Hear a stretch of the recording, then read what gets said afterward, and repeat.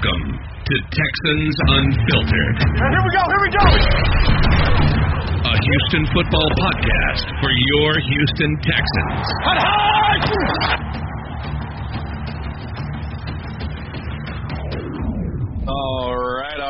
right. Welcome to another edition of Texans Unfiltered, a Houston football podcast for your Houston Texans. I am young Ari Golden, and as usual, by my friend and co-host, John Wade, the Garnet Texan. John, man, it was great seeing you the other day. Yeah. That was a great surprise. That was awesome. I'd love to see you and Jack. That was a great surprise. Great surprise.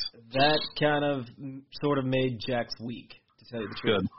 Love that kid. He is so over being this quarantine and everything, and it's tough. It's tough as a 3-year-old. He just wants to go to the park. We drive by anything that has a slide, and he's like, "Look, it's open. It's not wrapped up." I'm like, "Dude, I'm sorry, man." Yeah, Parker does the same thing. He still doesn't. He still just doesn't get it yet. He's like, "Can we go here?" No, we can't. But Friday, everybody can go, everywhere if you guys would like. Friendly advice: if you don't have to, don't.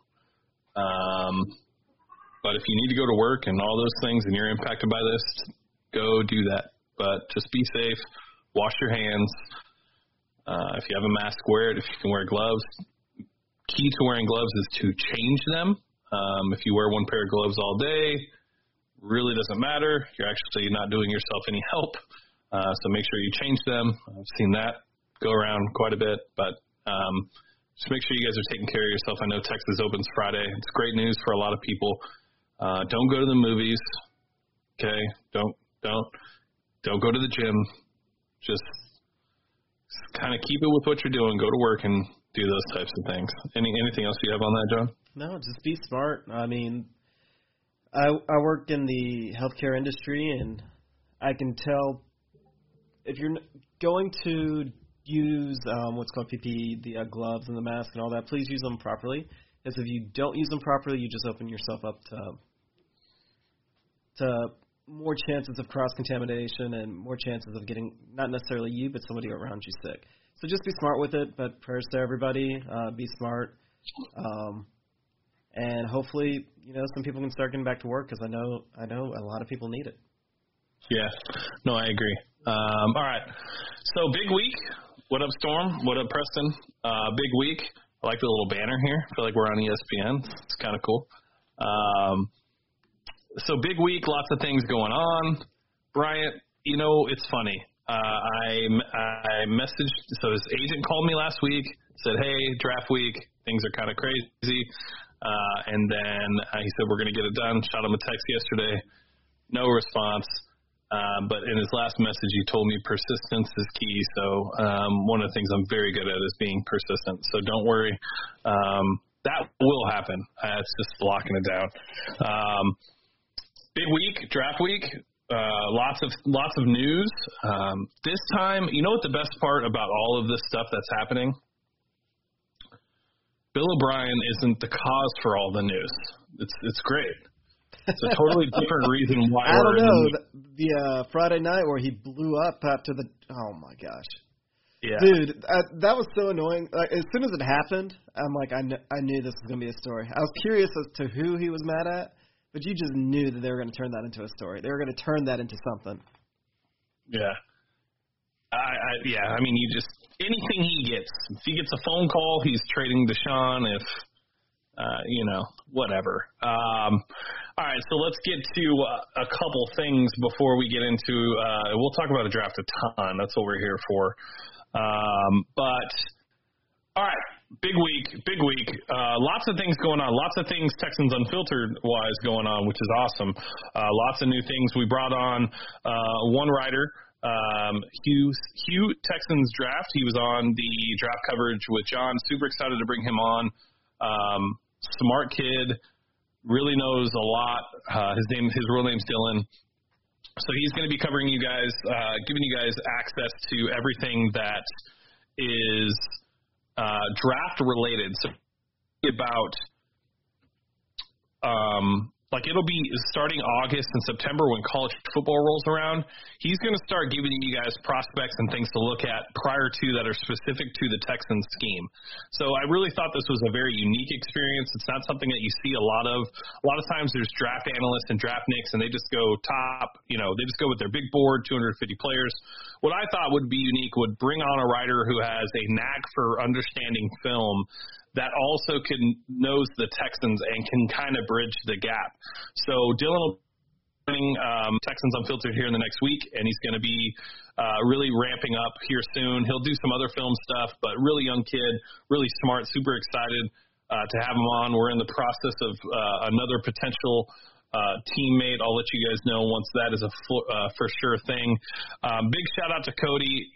Cody Alder, I know he's been on the show. I know you guys have had him. I just enough how appreciative I am for him to go through and manage the website and do all the things that he does. Like, Cody's become a really good friend of mine during this entire process, which is awesome. But, him building us a site, managing it, and things like that. Cody, you deserve all the finger guns you can get. And then also stealing our slogan from him, positive vibes only. That started with Cody. Yeah. Yep. He's got to get a shout out on that. So he gets at least one free medium shirt from Baby Gap. But then Preston, obviously. So it's really cool. The team's growing, which is awesome. Now we're going to be starting to give you guys content regularly. I know you guys really love the David Johnson piece, which was big for me. I really appreciate that. I'm not a big writer. So it was definitely a confidence boost for me to be able to put something together that you guys enjoyed. All right. And then obviously Preston, that's where I was going. And then we talked about baby shirts and mediums, and then Cody's Fear Guns. Just another one. Preston, I don't think you understand how much you mean to this team, so thank you. You've been editing our podcast for 3 years now. That's late nights until about 1 or 2. Just want to say thank you. One of the things that we love about what we do is the fact that we're a team and we all support each other and we all work together. We all have one goal. And that's really the coolest part about bringing other people on, is being able to support that vision as they are very like-minded and things of that nature. So, boom, finger guns to Preston. All right, now to the news. The news. Okay, so before we get into the draft, let's stretch it a little bit. All right, Tashaun Gipson cut. I don't like this move. I'll be perfectly clear. I think this is a very bad move made by the front office. And I think Gippy is like this amazing safety. It's that we have nobody else on the roster that can do what he did. We have a bunch of Justin Reed clones, and then now everybody wants to sign another one in his brother Eric Reed, who plays the same style of football. We don't have a safety that can cover. Yeah, that's an issue, and I'm not confused. It's kind of interesting. If you go out there and you read the comments, the guys that are analytic guys, like Rivers, for example, they are absolutely just saying that it's a terrible move.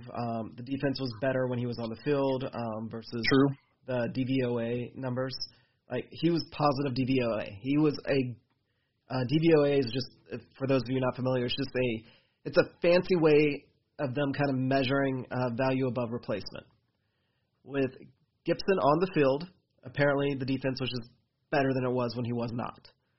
Now, if you look at the guys that are coach speak, they talk about he was overrated on the tight ends last year, and he just didn't look right all year, bad angles, was not as good on coverage as he has been in the past, which leads people to start to speculate a little bit more that it was more than just a traverse fracture in his back. I mean, he was playing with broken bones in his back. So that was probably more serious than they were letting on. And the timing of it states that it looks like it was something with his physical. Possibly. And again, that's all speculation.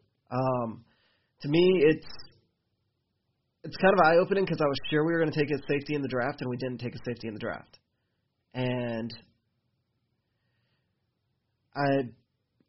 I don't necessarily like the move based on what he has been, but based on what he was last year, I can kind of understand it, especially if he's hurt worse than everybody's letting it on. Yeah, I think I think Footballer 503 is on to something, and I tweeted it out earlier today. So I agree 100%. I think a lot of it has to do with the fact that Bill O'Brien just wasn't on board with bringing Tashaun Gipson onto the roster. And so he's kind of making his presence known still, and letting people go that aren't on a part of what he wants to build. Now, a lot of people, did he want Roby? Well, he had a choice to add Roby and sign him to an extension this offseason or not. So obviously he did want Roby. So a little bit different. I also think I was asked this question: is there a chance that we re-sign him, very similar to Vernon Hargreaves? No. From a financial standpoint, it makes no sense. I think it was $4.3 million in dead cap. It was either 3.4 dead cap and 4.3 saved, or 4.3 in dead cap, 3.4 saved. Either way, because of that, if we sign him for $2 million, we really only saved $1 million. So it just doesn't seem like a move that I think would happen. What's interesting to it, I'm going to dive deeper a little bit into the Brian Game versus Bill O'Brien. This was a little bit of a philosophical argument. When we were coming out after the Colts game, everybody was saying the biggest weakness on the Texans' defense is they could not cover tight ends. So Gipson comes in because that's what he was supposed to do, is cover tight ends. Whereas Bill O'Brien was apparently very, very upset that we did not re-sign Tyrann Mathieu. Tyrann Mathieu could not cover tight ends. Tyrann Mathieu does better when he was just, when he's just out there creating havoc. Essentially what he did for the Chiefs this year. That's when he gets to actually be free and just wreak havoc. That's what he does. Yep. Gipson is essentially a big corner. And it wasn't so much that Bill O'Brien was trying to do a power move, I believe. It's like he didn't think that he needed that type of player, that he had a different plan that Footballer 503 also pointed out, and that's Lonnie Johnson covering tight ends. Because prior to that, and prior to Gipson, and prior to Mathieu, remember, we used to always have – that was where our cornerbacks in training, like the A.J. Boyes, they would cover tight ends before they moved on to receivers. Yeah. Yeah, no, I'm also wondering if there's a chance that Lonnie moves to safety full time.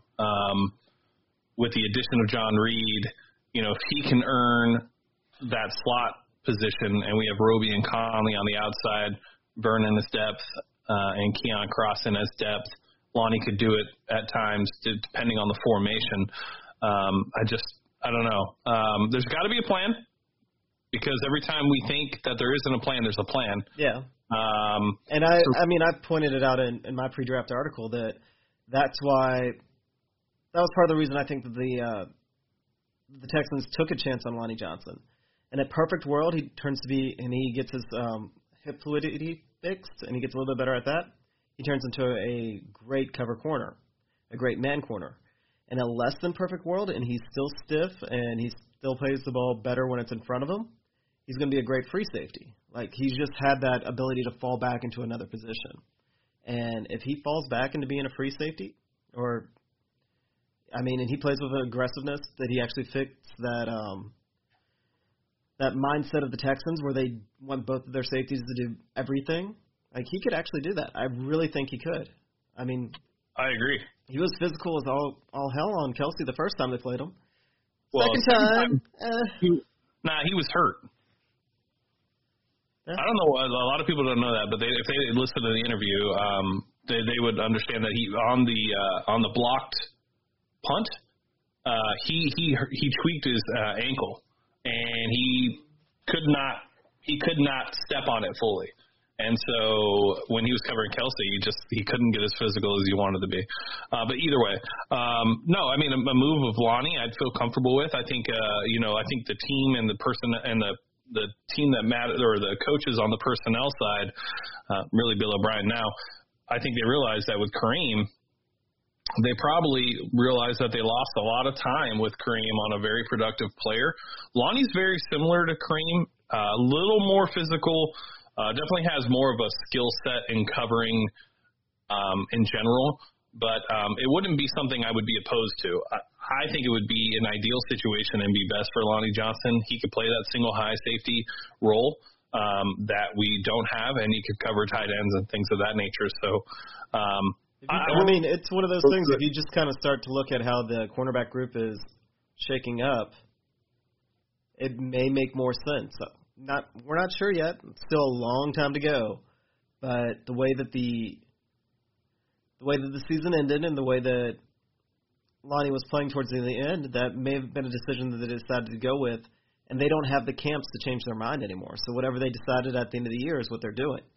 Now, that doesn't mean that it's forever. It could just be for a year or two. I mean, we still have to fill in our corners after this season. So Lonnie Johnson may play safety this year. The year after that, he may be moved back to corner. It depends, and that's the flexibility that the Texans kind of look for.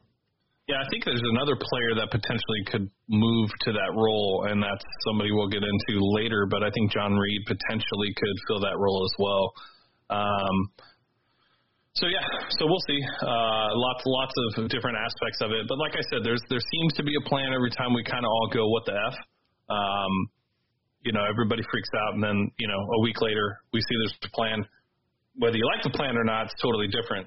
It's just the lack of a plan right now that we're all trying to fumble and understand. But, football or 503, I agree. I wasn't a big fan of Tyrann Mathieu here, and last year I didn't think he was great. I think he had some moments, but I don't think he was great. All right. So other big news is that our franchise left tackle got a massive deal. And he's the highest paid tackle in the league.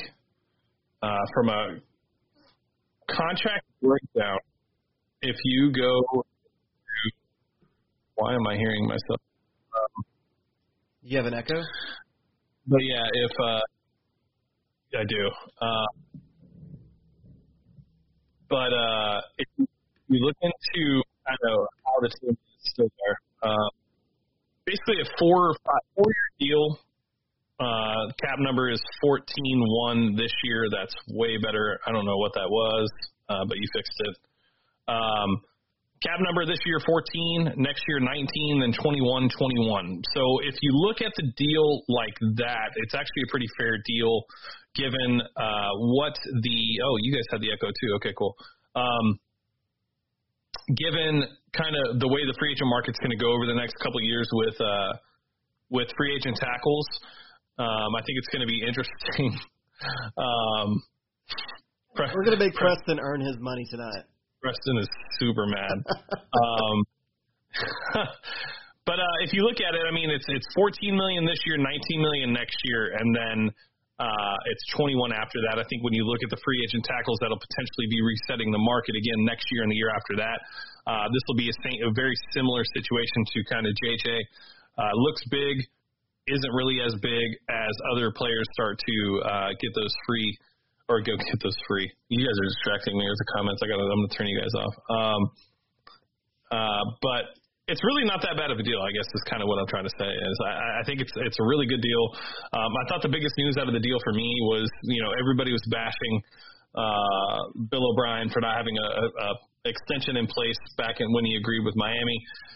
Bill O'Brien touched on it, and then Laremy Tunsil touched on it. So, another reason for the national media to just kind of leave Bill O'Brien alone on something is it seems like there was conversations, just didn't want to.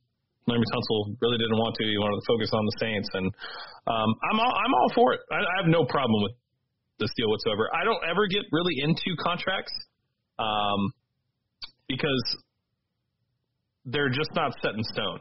Yeah, and you nailed it. A way to manage the cap and get under it and make room for players and things of that nature. You can do all that. So no, you absolutely nailed it though in your comment. Bill O'Brien's getting trashed because Laremy Tunsil is going to make $4 million more per season than any other left tackle ever, right? Well, the salary cap also jumped up the most that it ever has. So at this point, yeah, it's $4 million, but here in maybe not even before the end of this offseason, there's going to be other players that are a lot closer to that. And next offseason, there's going to be players that eclipse him. So, yeah, it's not worth getting all worked up about, especially when they've made it known that their number one goal was to get that done so that they could take care of Watson. They wanted to take care of Tunsil first and then go to Watson. Yeah, and it's going to go up again. So yeah, it's not a bad deal. The people that are sitting here trashing the deal, it's a lazy take. You're basing it off last year's numbers, and as we've learned, you can't do that anymore. Look at what happened with Hop. Yeah, he was remember when we re-signed Hop, we re-signed him to the number one wide receiver deal. Not Bill O'Brien, but the staff at that point got trashed at that time for signing Hop for that amount. Shortly later, other receivers just leapfrogged him. There we go. You know? But it went up from his $13 million a year to Julio Jones' $18 million. That's $5 million. And relatively quickly for receivers, which receivers are actually viewed as more replaceable than left tackles. Right. Yeah, no, I mean, I have no problem with the deal. I think I also like the fact that it's a 3-year deal. You know, I think we'll start to see smarter players will start to do that instead of taking in another $5 million in guaranteed money, because they know that the way that deals are structured, if he would have done the next 2 years, let's say he did a 5-year deal, he would have had no guaranteed money on those last 2 deals, or on those last 2 years. He would have had to ask for a restructure, all the things that we just went through with DeAndre Hopkins wanting a contract extension because he had nothing guaranteed on the last 3 years of his deal. This also puts him back in the market to maximize his value.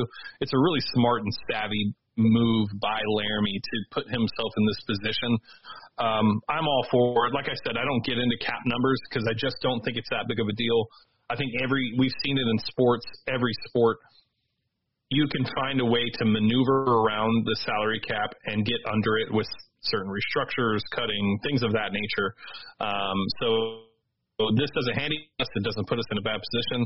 We got him for last year? I think he played for like $6 million. This year he's playing for 14. It's just we're in a really good spot as far as Laramie and Deshaun once Deshaun's done, and he's the best, top 3 tackle in the league. I think he can make it our best. No problem with this deal whatsoever. I think it's exactly what you do. Yeah, we're in agreement. Yeah. All right. Good. Not much more to talk about it. I don't think. Not. I mean, you have an All-Pro Bowl player that protects your most needed asset on the team. Does a really good job outside of his false starts. That basically, I mean, they are kind of what they are. I'll be honest. I'm on. I guess I'm in the process of a Deshaun Watson mega thread of every single throw that he had last year to every other wide receiver but DeAndre Hopkins. And I am only 8 games through, so I'm going to put that thread out. But those false starts were definitely deadly. They came at the worst times that they could have possibly came, but no issue. You'll still take it. So, all right, let's get into what everybody's here for. So we had the draft on Thursday night. Really, we picked Thursday night. People didn't realize it, but we picked Thursday night. So we're going to go through all our picks, and we're going to discuss that the Texans had this last 4 days ago. I thought it was a really good draft overall. I think the experience was really cool. I really hope that they maybe start to incorporate some of these other aspects of it. I think GMs really enjoyed and coaches enjoyed being with their family. It's a big night if you think about in the grand scheme of things. You're adding players to your roster. It's kind of cool to be able to be at home when they're never really at home with football operations, doing things. The back patio that Bill O'Brien seems to make sure he mentions in every single interview, which is just super strange to me on why he brings that up every time, but sure. But I think it's cool. And I hope they start to kind of add some of those wrinkles from this past draft into that. I thought it was a great experience. I really enjoyed the draft. I mean, I love the draft no matter what, but I thought they did a really good job outside of moms dying of cancer. The sob stories just sucked. Yeah, the trauma porn was a little much. It was a little much. Like the guy falling, tripping over gravel and then falling into the street and getting hit by a truck. I would have been fine without that story. Yeah, I don't think it was necessary. This is the guy's happiest day ever, and you're going to bring up that. No. He's going to be in the NFL. Let him bring it up all the time then. not on draft night. Let him celebrate for who he was. I agree. However, like, the format of the draft was awesome. It was. I hope they keep some of that, and it seemed to go so much quicker and with a lot better of a flow. So hopefully they keep some of that in the future. But, I mean, the in-person drafts, they're events, and people like them too. So they're money. There's money. More money involved outside of ad money, which is why there will be events. All right, so, I had a great draft. I enjoyed it. It was fun doing the virtual draft party with you guys on Thursday. I know you guys were really salty and pissed off at me for not being there Friday. That's fine. I have a tradition, and I'm going to keep that tradition. So, but it looked like you guys had a great time. I hopped in when I could. Let's kind of go through the draft. So, with the first pick with our first pick in the first round at pick number 26, the Texans selected what looks to be a really good, just based on evaluation, kind of his college tape, what he's done. Laremy Tunsil out of, I believe, is it Ole Miss? Yeah, Ole Miss.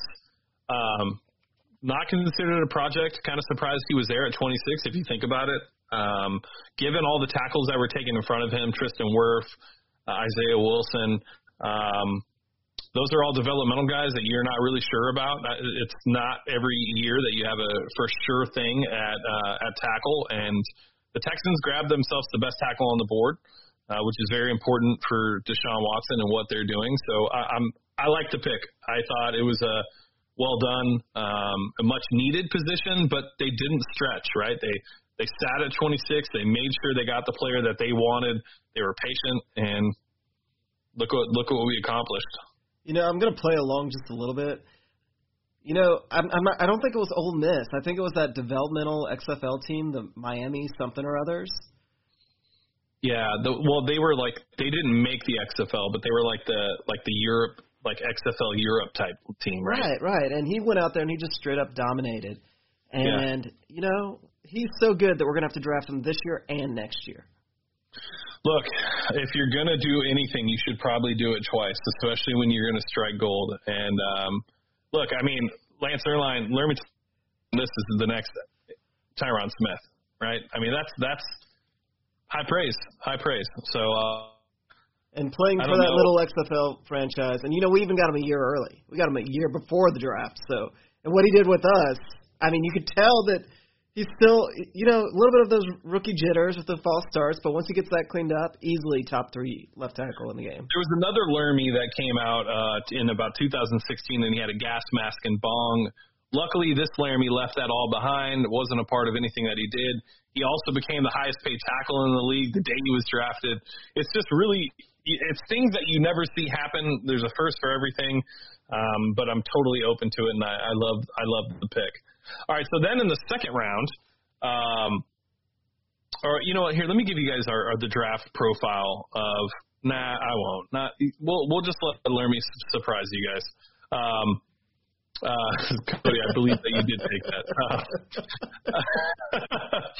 All right. So in the second round, at pick number 40, really, let's talk about the first round and how it went. Really, I mean, it couldn't have gone any better than the way it went. The Texans were in a position at 40 to be able to grab an impact player, a first round value, first round talent.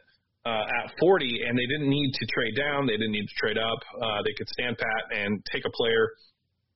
I honestly, with I think it was 5 tackles in the first round, 4 quarterbacks in the first round, 6 wide receivers in the first round, and I believe 6 cornerbacks in the first round, maybe 5. That's the most ideal situation given the Texans' current needs, for us to be in a very nice position at 40 in the second round. I'm just going to say that it's so nice not to need a quarterback. Oh, so, man. The reason a lot of these very gifted players got pushed down into the second round and left us in such a great position is quarterbacks are always going to go in the first round. The quarterbacks this year, really not that great, but they still have to go in the first round. The best one. Thank you. Yeah. I mean, really, sincerely, thank you. Like, we lucked out, and on top of that, when you look back, we got our quarterback was the 12th pick overall. Just because of the stupidity of overthinking things.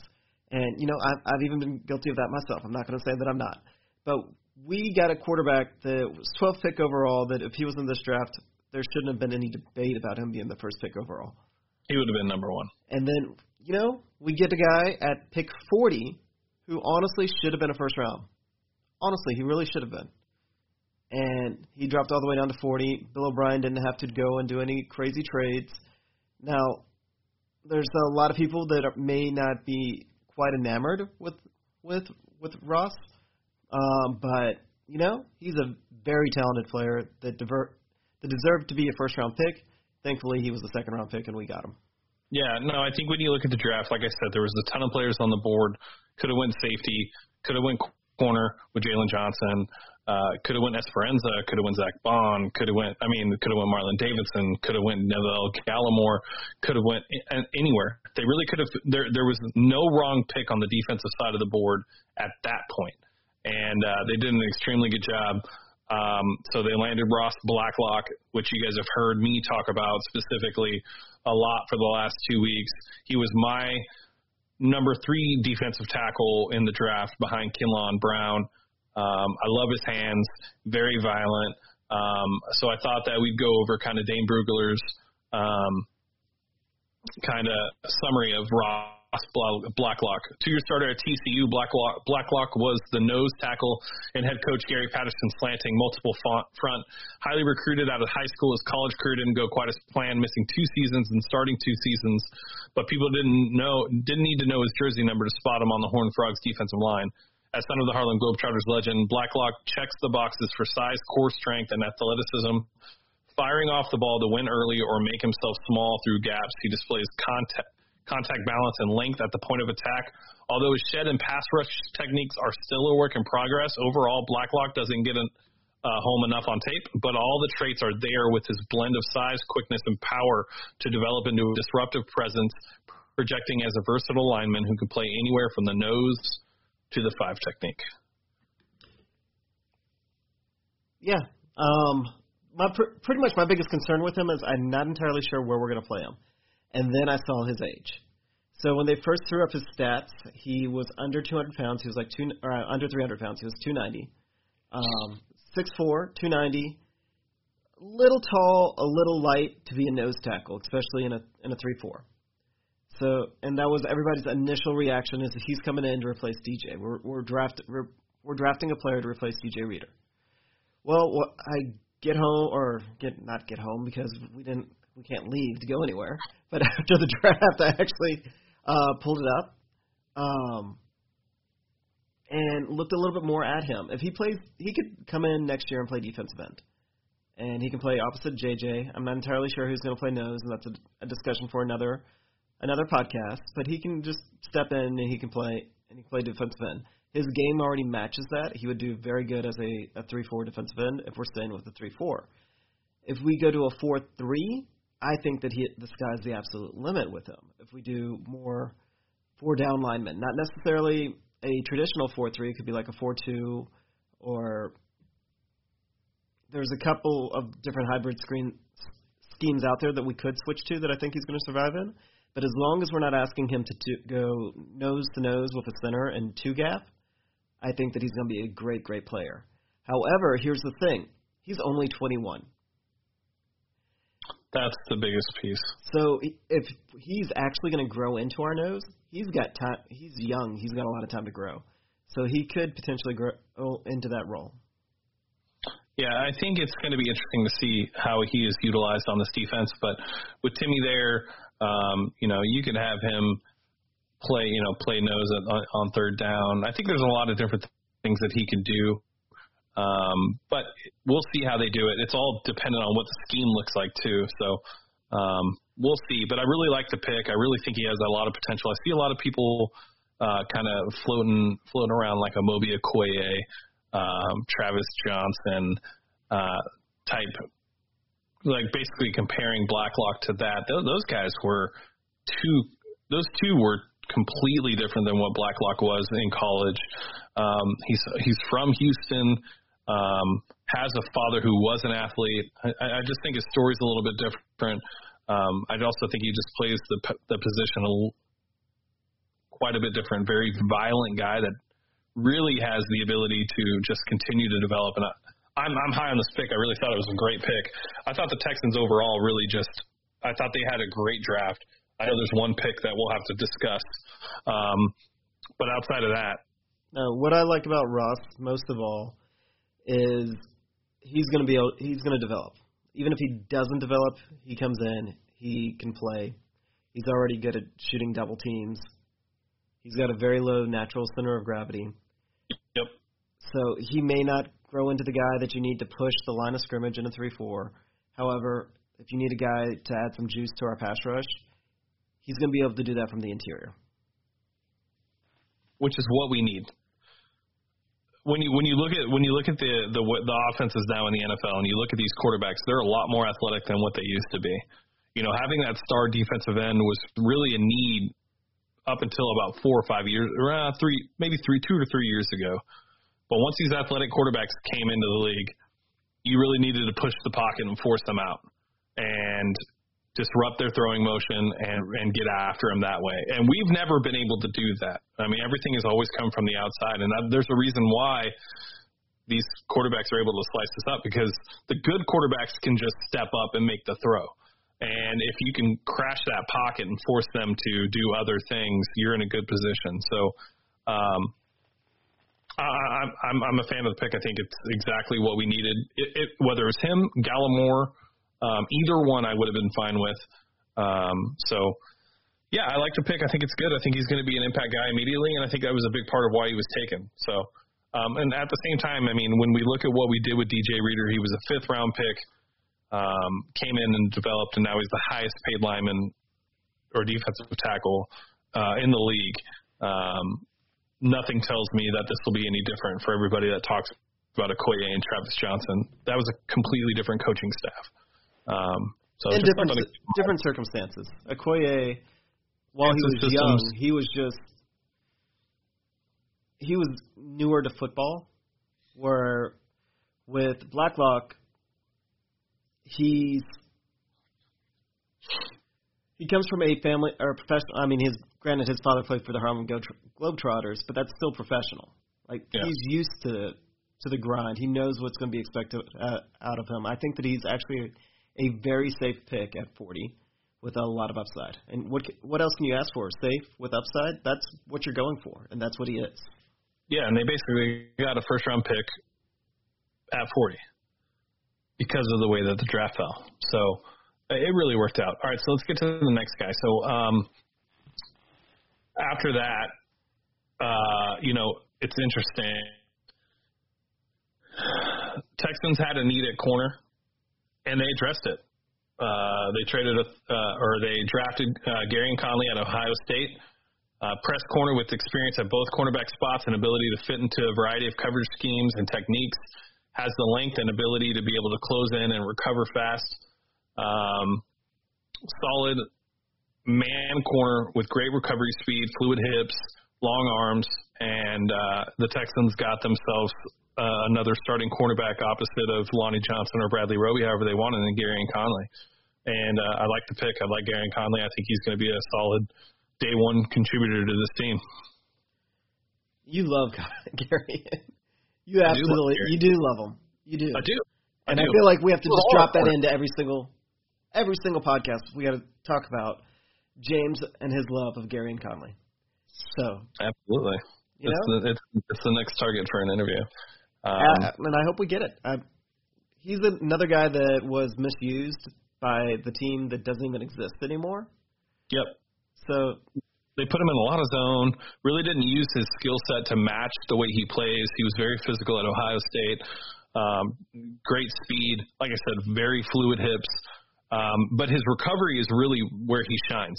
While he'll look like he got beat, his ability to recover and still make a play on the ball, whether it be a deflection or anything else, he's just really good at it. And I really think I love Gary Conley. I do think it's going to be interesting to see how the fifth-year option aspect works. I know we just picked up Deshaun's fifth-year option. I really hope that they consider picking up Gary Conley's fifth-year option, because if not, then you start to wonder, was that move right? Because if you're gonna give up a premium pick and a third-round pick and not pick up his fifth-year option, which I think is like $11 million, $10 million maybe. It doesn't matter. We have the money for it. Yeah, it makes no sense. And the only thing, it's just got to be one of those situations where they're trying to negotiate something long term with them. That's why it hasn't been announced. That's got to be why. Because when you look at our depth chart, it's $11 million, but it's not end of the world. I understand Vernon Hargreaves letting him go and come back, because we're not going to pay $11 million for him, not for VH3, but for Gary Conley, we definitely will. And it's worth it at that point. Oh, James, you froze. Yeah, for the cornerback group, we have Roby, Lonnie, Conley, Reed, Hargraves, Gaines, and then Sammy Watkins' younger brother, it's Justin Watkins, the one that we just signed, and then Eric Murray, that we also just signed. Both of those are supposed to be corner safety hybrids. I love the idea of signing Watkins just to get the other Watkins to come. But one of them can maybe play corner, and we also the guy Crossan that we got from the Patriots. And I think that's our entire secondary at this point. As of right now, our defensive. In the secondary, we would have Gary Conley, Lonnie Johnson, Philip Gaines, Eric Murray, Michael Thomas, Shalom Luani, Justin Reed, Eric Murray, Jalen Watkins, Jonathan Owens, Bradley Roby, Keon Crossan, Anthony Chesley, and Cornell Armstrong. Armstrong was that other guy we got from the Dolphins, I believe. Then, you got Vernon Hargraves and John Reed. Michael Thomas has traditionally only been a special teams player, but who knows? Jonathan, typically, if they had mini camps, I would say that they would, depending on what's going on. With Lonnie, if he looks like he can play outside corner effectively. However, this year, they're not going to have any interaction with him. They're going based off the workout videos. So Bill O'Brien right now probably knows as much about Lonnie physically. Well, he knows more because I'm sure he gets the full workout on tape. But we get to watch those workouts on tape too. And you also don't know how that muscle memory that Lonnie Johnson's been working on which muscle memory is going to take over? The one that he's been training 6 months for, or the one that he's been doing forever? So when he gets back out there, is he going to revert back to bad habits? All right, so Gary Conley. Yeah, I think as far as the fifth-year option, I think it's going to be very interesting. I would assume that they're going to pick it up. I don't know if they're working on a long-term deal just because he only had 8 games with the team last year. So I don't know if they're going to wait and see what else he can do. It's a tough spot for a player to come in and really make an impact and understand the scheme and kind of your roles and responsibility mid-season. I expect Conley to be even better than what he was last year. So if anybody liked what he did last year, which there's a lot to like, I think he's just going to be better this year. So, that's really about it for me. I can't pull up my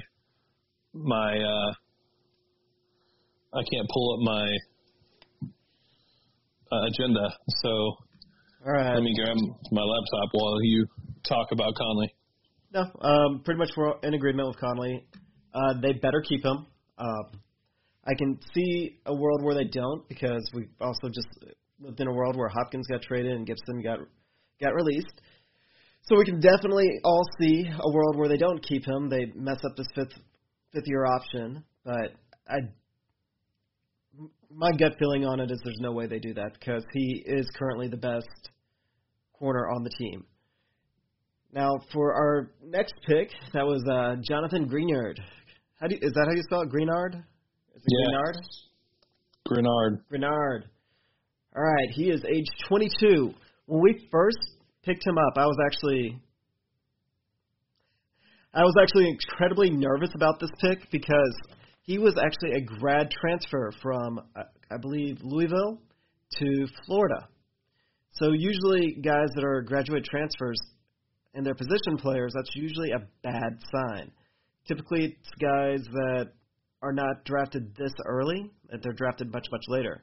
However, I actually did a little bit more research on him. He's only 22, so my first fear was he was like 23, 24. But he's only 22, so he's still young, and he was an absolute beast for the Gators. There's a lot of analysts out there that have actually said that this was the Texans' best pick of the entire draft. He's not my favorite pick, but, I mean, he's a solid pick. Again, another solid pick.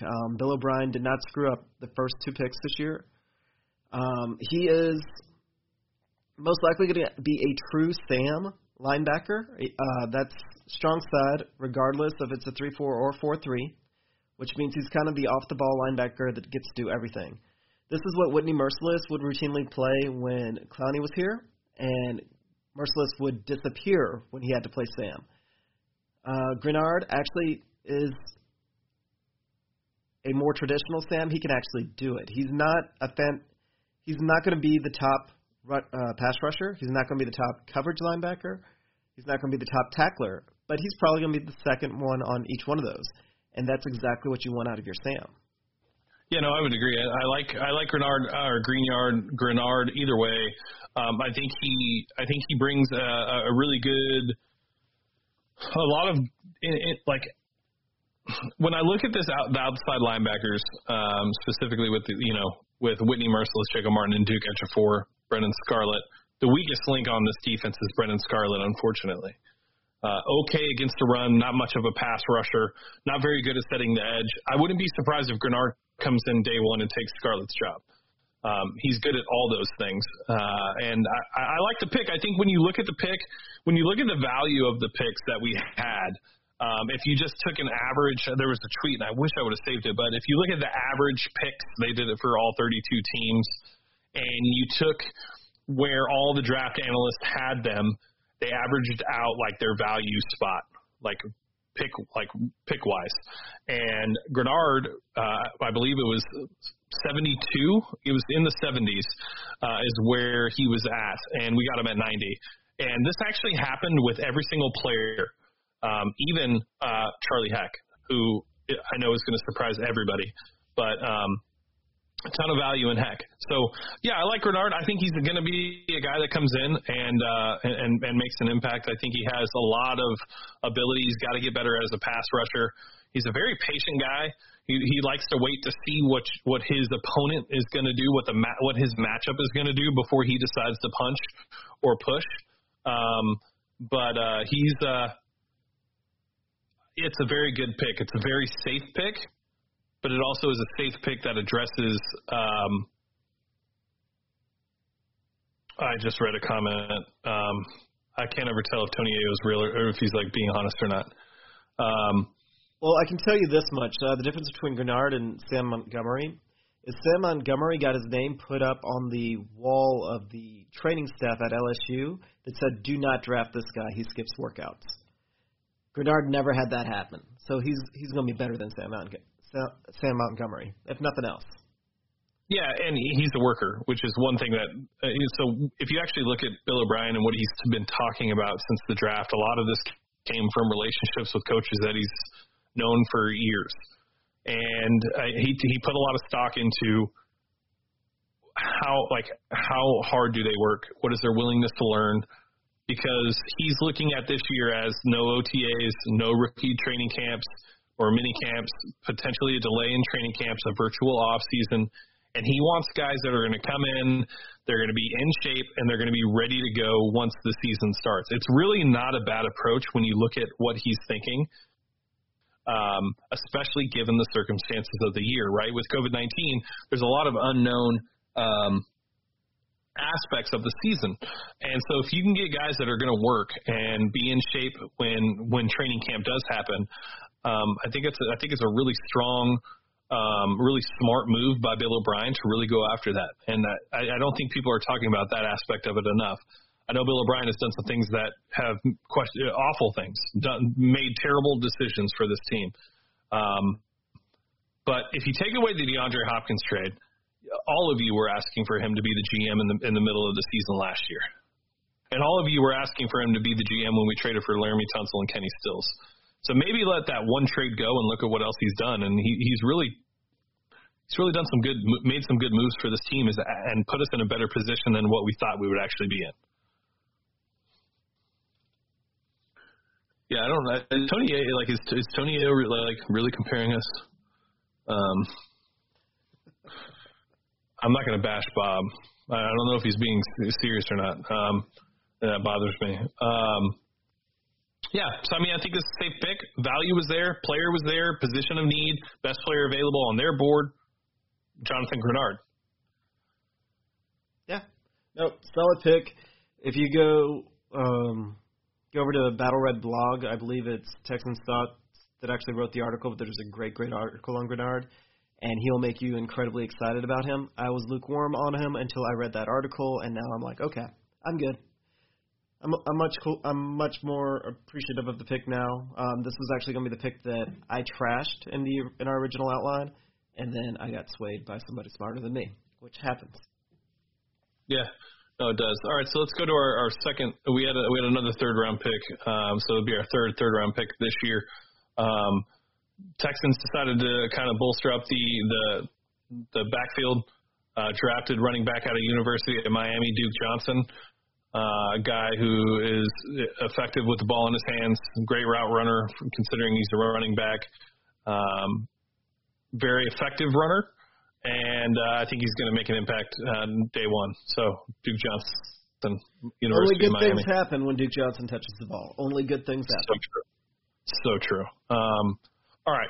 So now let's get to the pick that I think everybody was really upset about, and I totally get it. I when I first saw the pick and when I've seen the tape that I've seen, that was very upsetting. But Charlie Heck out of North Carolina, Mac Brown coached, and swing tackle, huge guy, 6'8".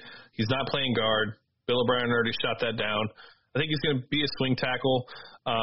It's going to be interesting to see. I know a lot of people, when they've done film analysis on Charlie Heck, they've looked specifically at the 2019 college season. He did have a broken wrist that he was dealing with and came back from, and it looked like he didn't trust his wrist he didn't punch very often. He didn't look very aggressive. So I'm wondering if that played a part in kind of what he was doing. But, the pick, when you look at who was on the board, Amik Robertson would have been a much better pick for me. I was a big fan of Amik. I think he could have came in and challenged day one for the slot corner position. The only reason he was there, if he had 3 more inches, he probably would not have been available in the 4th round. But because he's 5'8", there was nobody's going to take a 5'8" corner in the 1st or 2nd round. It's just, you can't. History tells you that guy's not going to be he's not going to last. So I think, I don't like the pick because I think there were other positions of need. Could have went safety. But at the end of the day, we all trashed them for taking Titus Howard. And that looked like that might have been the right decision. So until I see what Heck does, I'm not going to bash the pick, but it's definitely a head scratcher at this point. Yeah, the only good thing I can say about it right now is no more Chris Clark. But we don't, as we all say that, and it's a great joke, we honestly don't know if that's good or bad. Yeah, and it's probably also not true. He's like a cockroach. He'll be back. And, Chris Clark has shown times that he's actually been solid. With Charlie Heck, what I'd say about him, the reason he was drafted is because he is 6'8", 311. That's right. So he is 6'8", and he is only 311. So he is a skinny 6'8". Yep. So he'll put on more weight. He'll get bigger. Dan Skipper, they're going to probably try and put on the practice squad because it's the same sort of thing. You don't find these sorts of guys that are this big and this athletic. Charlie Heck is slow-footed, but, that's just compared to other, top offensive tackle prospects. For any of us, he would be the best basketball player or whatnot out there. Like, he's a phenomenal athlete, and they think that he can improve. And it's the same sort of thing. They went with guys that they believe have a high capability of improving this offseason without a lot of coaching. His dad's a former 15th overall pick, and he is currently the O-line coach for the Chiefs. So maybe he's actually that might be the main reason. Is we just wanted that ear on what are the Chiefs doing? Hey, what's Andy over there doing? So now we got it. Yeah. I mean, there's not a lot to say. The tape from last year doesn't look very good for Heck. I haven't looked at his 18 tape, so I can't be like, oh yeah, it was the injury. But based on the position of where we were at in other positions that needed to be addressed, especially with Gibson being cut and not taking a safety. I guess we'll get to it at the end. I didn't like the pick, but at the end of the day, like, if it's a pick to protect Deshaun, I don't really know how you can hate it. Dane Brugler had him as his number 20 tackle. He had a 4th-round grade on him. So the guys that do this liked him enough to be in the 4th round. So, with him and Rod Johnson, they'll probably battle it out, and we'll just kind of see. I mean, they're both probably going to make the team, but yeah. All right. Who's next pick. Yep. So this ended up being my favorite pick probably yesterday.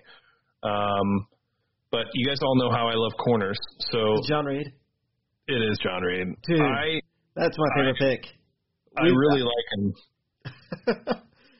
It's not in either one of our notes that we share with each other, but John Reed, the more that I watch him, the more that I read up on him, I am over the moon for him. This is the guy. This guy is the steal. I know I was bummed out about not getting Merrick Robertson. I really was, but I think we lucked into somebody better. A lot of people are calling this a panic pick because Amik Robertson wasn't there. I don't know if that's necessarily the case. For all we know, they could have been the reason why we didn't trade up to get Amik is because they had him evenly ranked on their board. I think a lot of people don't realize how draft boards look specifically to GMs. They're not like mock drafts. Right. They're not about 3rd, 4th, 6th, 7th, 8th. They're not about round grades. They have an overall grade per player. And when they rank their board, they will have those players ranked in that specific, in that manner. So you could have 2 corners that could end up being the exact same grade, and so they don't overvalue either or. They see that, hey, Amik Robertson has a 6.7 grade. John Reed also has a 6.7 grade. We've talked to him. We know him. We're familiar with who he is. We're friends with James Franklin. And I think that's really what went into this decision. It's not about comparing mock drafts and looking at who was on the big board. It's about who was specifically on their big board and why and how. So when you look at John Reed, you look at Amik Robertson and you compare the two, they're very similar. One is a lot more feistier, a lot more aggressive in Amik Robertson, which, look, I'm a big fan of that aspect of the position itself. Don't get us wrong. If Amik Robertson had been drafted, we would probably be saying that both of us would probably be saying that he was our favorite player drafted. Hands down. Dude, he's one of those guys that when you watch him, just that overall hustle, and so the hustle, the effort that he puts into every single play. The only bad play that I can ever actually think about him was Brian Edwards just straight up dunking on him when South Carolina played LA Tech. But that brings us back to John Reed is John Reed plays similar to him, but he's more disciplined. And what I actually like about him is Amik Robertson didn't have any chance of ever playing outside. No, John Reed does. John Reed definitely can. This is a guy who was considered a top 5 coverage corner in college football until he blew out his ACL. Last year he did, right? In 2017, yep. He was the guy to watch out for. Last year he played tentatively, probably because he just came back from ACL surgery. If he was not 5'10", if he was 6'3", he would have been a first-round pick. Nothing else changes. His weight could have even stayed the same. But if he was just a little bit lengthier, he's a first-round pick. And, yeah, he's definitely – go watch his tape. I know everybody's like, oh, he's going to step in and he's going to play slot right away, and he quite possibly could. But I wouldn't rule him out being able to play outside in the future. He reminds me a lot of Brent Grimes. Yeah, that's a very good comparison. Who was another undersized outside corner that never got any respect because he was undersized. This is who I can kind of see John Reid turning into. And then on top of that, he's smart. I mean, dude worked for Blizzard. I know people that would give up. And Intel. Yeah, people would give up their firstborn to go work for either one of those companies. Yeah. No, I agree. I think the smart aspect of his play is a big part of who he is, right? When you watch his interviews, he talks about not particularly, he pulls certain aspects of other corners' games and applies it. He doesn't want to be one corner. He just wants to see what this one corner does really well, pull from that and put him in it. I really like the pick. I think he's very smart. And you're right. He could play inside and out. He'll probably play a lot inside. I think the whole point of this is to try to get Roby back outside and give us depth at corner. If he can take over the slots position and you have Gary and Roby and Lonnie coming in sub packages, you're in a much better position at cornerback depth than you were before the draft. I like John Reid. I think he's smart. And he also brings a ton of value. I think he returned punts in college. He's not the fastest guy, but he's quick. He ran like a 4.45. Yeah. But he had the fastest shuffle time in the entire combine. Correct. His hips and his fluidity in his hips, amazing. I mean, true. Like when you watch Lonnie work with the Footwork King, and now you're seeing his hips open up and how fluid his hips are coming. John's hips are already like that. So it's going to be very intriguing to see. I like the pick. I really do. I thought it was a great pick, especially where we were. I think there was like a next-gen stats thing where he is like this considered one of the steals of the draft. So yeah, no, I like the pick. In the fourth round, it's going to be really hard to make an impact, but you just hope for the best, and I think he has an opportunity to potentially do that. All right. So last pick of the draft. This one was kind of interesting, and until I watched Texans' thoughts breakdown of this guy, I didn't really know what to think. He's a speed guy, but he looks like he can be a little bit of everything. So we took wide receiver Isaiah Coulter. First time a Rhode Island player has been drafted in 34 years. This guy is extremely quick.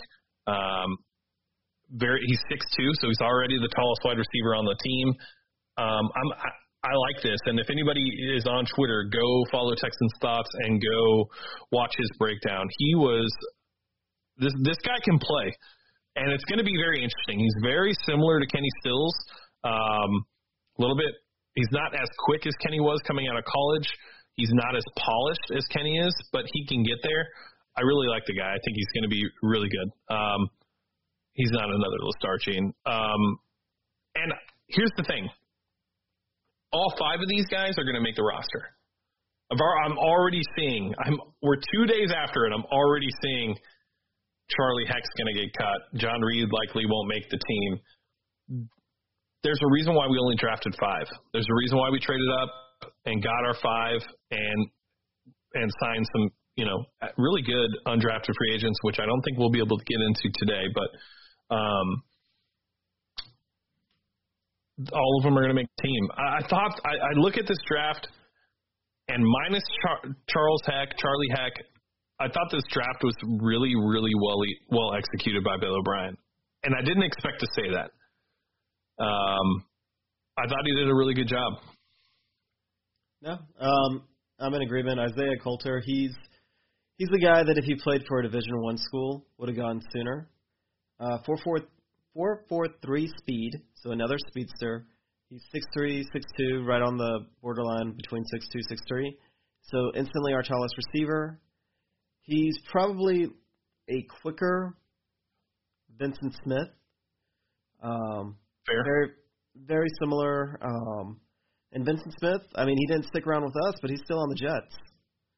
So this is the guy that, he's going to end up on the team. He's going to end up being our big body, and they rave about his hands. He's plays similar to a younger, how Hop was when he first came in the league. Throw him the ball, he catches the ball, he goes down. There's not going to be any yak. no yards after the catch. But, he's got a chance to kind of grow in. He's only 21 years old, so he's a kid. Like, he's a baby by NFL standards. And can't teach speed, can't teach height. They've got to just try and put 15, 20 pounds on him over the next 2 years, and then he could potentially be a very good receiver. And for a fifth-round pick, what else could you ask for? Granted, there's always the chance with these guys that they don't develop. But I think one of the keys with this draft is Bill O'Brien was looking for guys that would develop on their own and didn't need coaching to do so. Correct. That was the biggest piece. And I also think that, where was I? With Coulter, in another draft that wasn't so deep at wide receiver, he's probably a third-round wide receiver. So you have to look at this draft and how deep it was at wide receiver. I mean, there were guys taken in the 6th and 7th round that potentially start. There was a ton of talent at wide receiver this draft. So I really like the pick. I like the player. I think he's going to be a good player. It's all going to be about development, right? You can't judge a draft for another 3 years. I mean, it's really how it works. It takes 3 years to fully judge a draft and the players that are taken. But I'm shocked that I feel really good saying that I thought Bill O'Brien did a really good job on this draft. I know we can't give him his flowers. I know we hate him. And I agree there's been some questionable decisions, but he stayed cool. He stayed calm outside of the trade with the Detroit Lions. But, he did everything that I did not expect him to do. I thought he was going to fly off the handle. I thought he was going to trade back into the second round and grab another guy and then us kind of be done for the day type of thing. But that's not what he did. He looked at the value. He stuck to his board and did exactly what you want your general manager to do. Went back, added some picks to next year, which for some reason nobody wants to talk about, which is fine. So we won't know, but so far on paper, I like what we did. Yeah, he took all 3 of those 7th rounders. We didn't end up taking a 7th rounder, and he flipped them for value. He got higher picks out of them, which was kind of the point of, getting all those 7th rounders. Like, honestly, you don't want 7th rounders. Not in a year like this year. You don't want a lot of rookie free agents. Not in a year like this year. There's never going to be a year like this ever again, so we hope. So I think that his plan of attack was actually made as much sense as anything. You get a smaller rookie class, one that you've had relationships with, and you're going to probably take in a smaller undrafted free agent class, and the rest of the guys are going to be that are brought in will be vets that will be there for filler for whatever preseason we get, because we're not going to have camp bodies for OTAs and things like that because they just don't exist. Yeah, and we should get a third-round comp for DJ Reader. We won't. I don't think we'll get a third-round comp for Hyde. It's all dependent on the contract and what he signs. So, one of them's canceled out by the Cobb contract. But I don't think the Reader pick is. No, we would have gotten 2 based on. Who? No, it's just Reader. So, right now the Cobb contract should cancel out a comp pick. Isn't it by value of contract, right? Yeah. I mean, DJ blew the Cobb contract off the map. I'm just doing this based off of recent knowledge. Not off recent knowledge, just off the top of my head. Like I haven't researched it. I haven't double checked with anybody. But just off the top of my head, I'm pretty sure that we're not going to get a comp pick next year, entirely because of the Cobb contract. Okay. I could be wrong, but I'm pretty sure that's how it is. Maybe we'll fail Cobb on a drug test of some sort, or get a DUI in week 13, so that way we can still get the Reader comp. All right, we'll do some research on that. Outside of that, like I said, I thought the draft was good. I thought it was fun. It was definitely in the escape we all needed from the world that we're in currently. Huge event, really fun to watch. Shame we can't do it again next week. I know. I wish we could. Outside of that, I guess, real quick before we go, favorite draft by a team. this year? The Ravens kind of sort of killed it. I was going to say, yeah, it's the Ravens, hands down. They do it every year, too. It's kind of sickening. Yeah. It's just amazing how the draft board worked out for them, and then the players they get on top of that. Like Queen and I hate it. And then, yeah. Yeah. Who thought that there was a chance Bill O'Brien would take a running back at 40? Oh, I definitely did. Everybody put an F in the comments if you thought there was a chance that Bill O'Brien could potentially take a running back at 40, given everybody that was there. I was so scared. I mean, I was so scared. I thought, God, there's a good chance that this happens. It would have been a quality running back, too, based on who was there. But, man, I'm so glad he didn't. God, me too. Yeah. No, the draft was fun. It was great. I think I really enjoyed it. It's one of my favorite things. You know, now we're kind of at the dead period. I think we have the schedule release potentially next week. I think May 4th. After that, it's virtual off-season workouts. You know, if this curve is really flattened and we get back to some normalcy, you know, maybe training camp in a month or two. But outside of that, it's going to be very quiet out of NRG for the next couple of weeks. So, you know, everybody go light your JJ Watt candle and hope that Trader Bob does something again, because we need something to talk about. Yeah, for sure. Well, and if not, I just downloaded Marvel vs. Capcom for the first time in like 10 years. Nice. Which one? It's the newest one. I guess they've been making new ones, and I didn't know that. Really? So they made one in 2018, so I downloaded that. So I'm super excited to go play that.